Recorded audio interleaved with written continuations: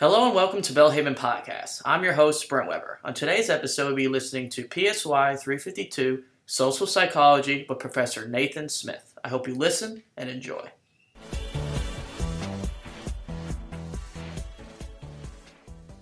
So, following along with that thought about bounded rationality, we have a couple of good words to know. Satisficers, and that is seeking the good enough solution, and maximizers, and that is seeking the optimal solution. Now, the vast majority of the time you're going through your life, you're looking for the good enough solution. The solution that's going to get you from where you are to where you're going, get you through your day, take care of what you need to take care of, and move on. So to go back to our Midwestern couple looking to get to the right train station today, they didn't pull out a piece of paper and make a long list of traits they were looking for in a person to get directions from. They just looked around and made a snap judgment that I was the person for them, which turned out to be wrong, but luckily there was somebody nearby who actually knew where they were going. So, the satisficers are seeking this good enough solution, whereas maximizers are seeking the optimal solution. And this would be in other situations, not just trying to get the right train station, but more important solutions. Maybe we can talk about some of those. So, when I think of the difference between these two things, I think of like getting a haircut. So when you get a haircut, when I get haircuts, I go to whatever their local haircut establishment is, and as long as the person giving the haircut looks vaguely like they have done it before, I'm pretty much okay with it. You know, if it's bad or if it's messed up, somebody else can fix it. You can move on to another place, or make sure you get another person the next time you go to that same place. It's not the biggest deal. Now, that being said, I have a genetic condition in my related to my hearing called otosclerosis, which just means that one of the bones in my ear, for any of you folks who know some biology, you've got 3 little bones in your ear that all vibrate and make it so you can hear what's going on around you. Your hearing is just taking vibrations in the air and coding them into different wavelengths of sound, turning those into electrical and chemical bits in your brain, and thus you hear. That's the really short version of that story. So otosclerosis is when those 3 little bones, one of them in particular, grows together with the other and sort of calcifies, and so they don't vibrate like they should, and you really, what ends up happening is you can't hear. It's very highly heritable. My mother has it, my grandfather had it, and pretty common actually in New England, relatively common in New England compared to the rest of the country. So, the result of this was not long after my 30th birthday, it became very difficult for me to hear in my right ear. Otosclerosis starts to set in right around your early 30s. For me, it really hit right on my 30th birthday. So not long after this, I was listening to the TV too loudly. I couldn't hear people in restaurants. I couldn't hear my wife unless she was turning and facing me. I was having a difficult time at business or work events that had large crowds. So we decided, I guess my wife and I decided, that I should have surgery. So the surgery is relatively common these days, at least in this area. But when I went to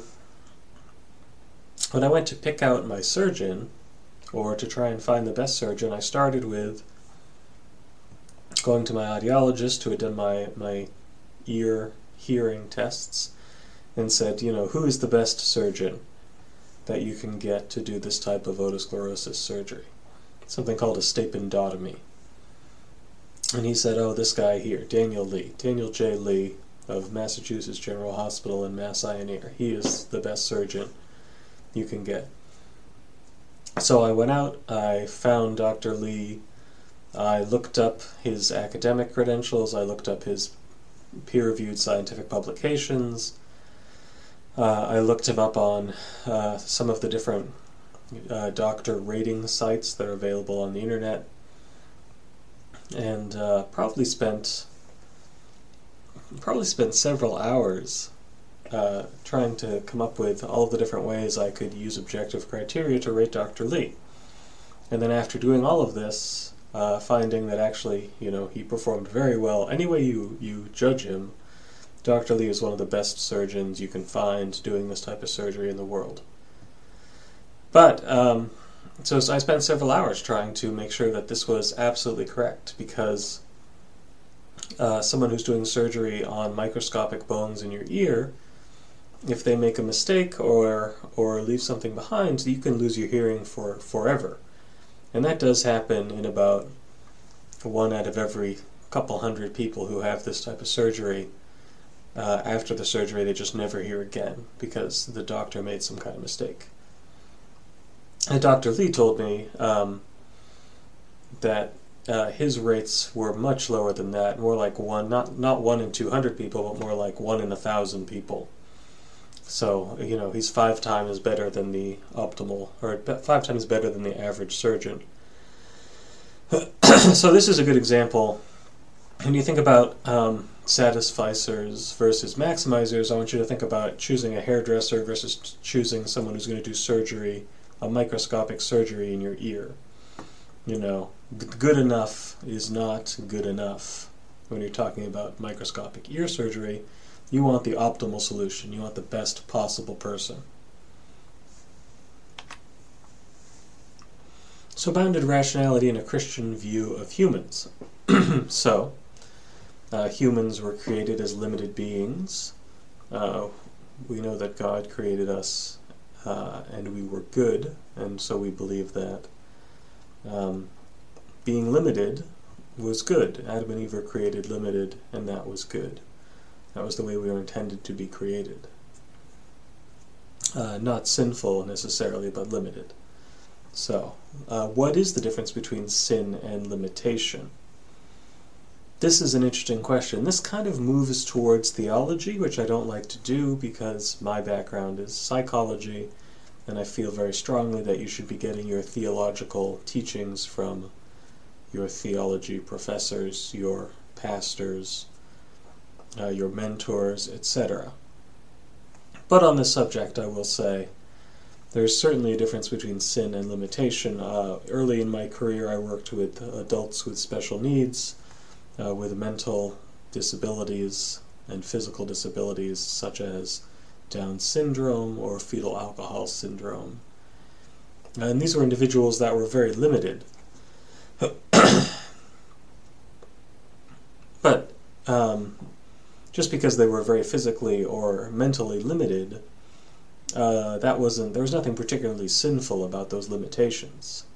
And humans naturally, of course, are limited, but even in humans that are more limited than the average, there's nothing intrinsically sinful about them or their lives or how they lived or what they did, even though they faced even greater limitations than your average person walking around.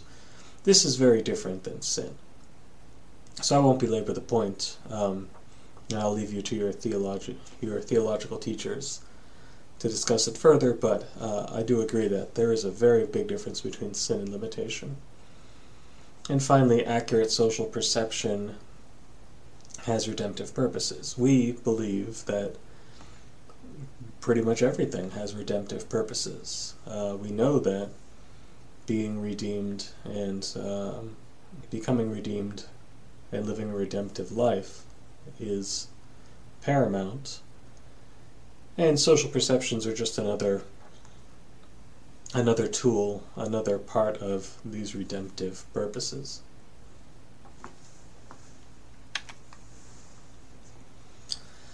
So, the importance of evaluating when perceiving others. The basic function of social judgments is to discern who is harmful and who is beneficial for us. Again, this is kind of a evolutionary psychology approach that the author of your textbook takes, and I'm fine with it in this context. It's kind of a nice, easy way to think about this. What was the point of social judgments? Very basically, it was to discern harmful from beneficial people.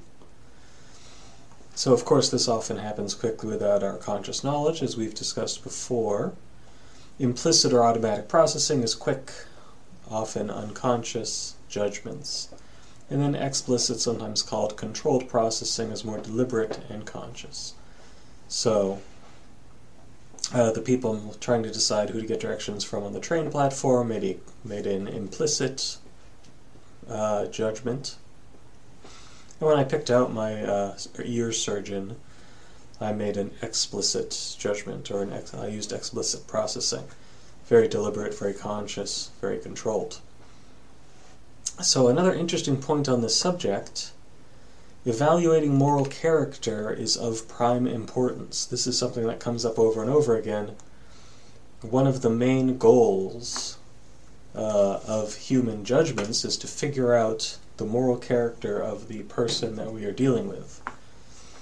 Now, why would this be the case? Well, if you wanted to take an evolutionary psychology approach, you could say, well, it's clear that if somebody is out to get you, is going to do you ill, you want to figure out very quickly that is what their intentions are.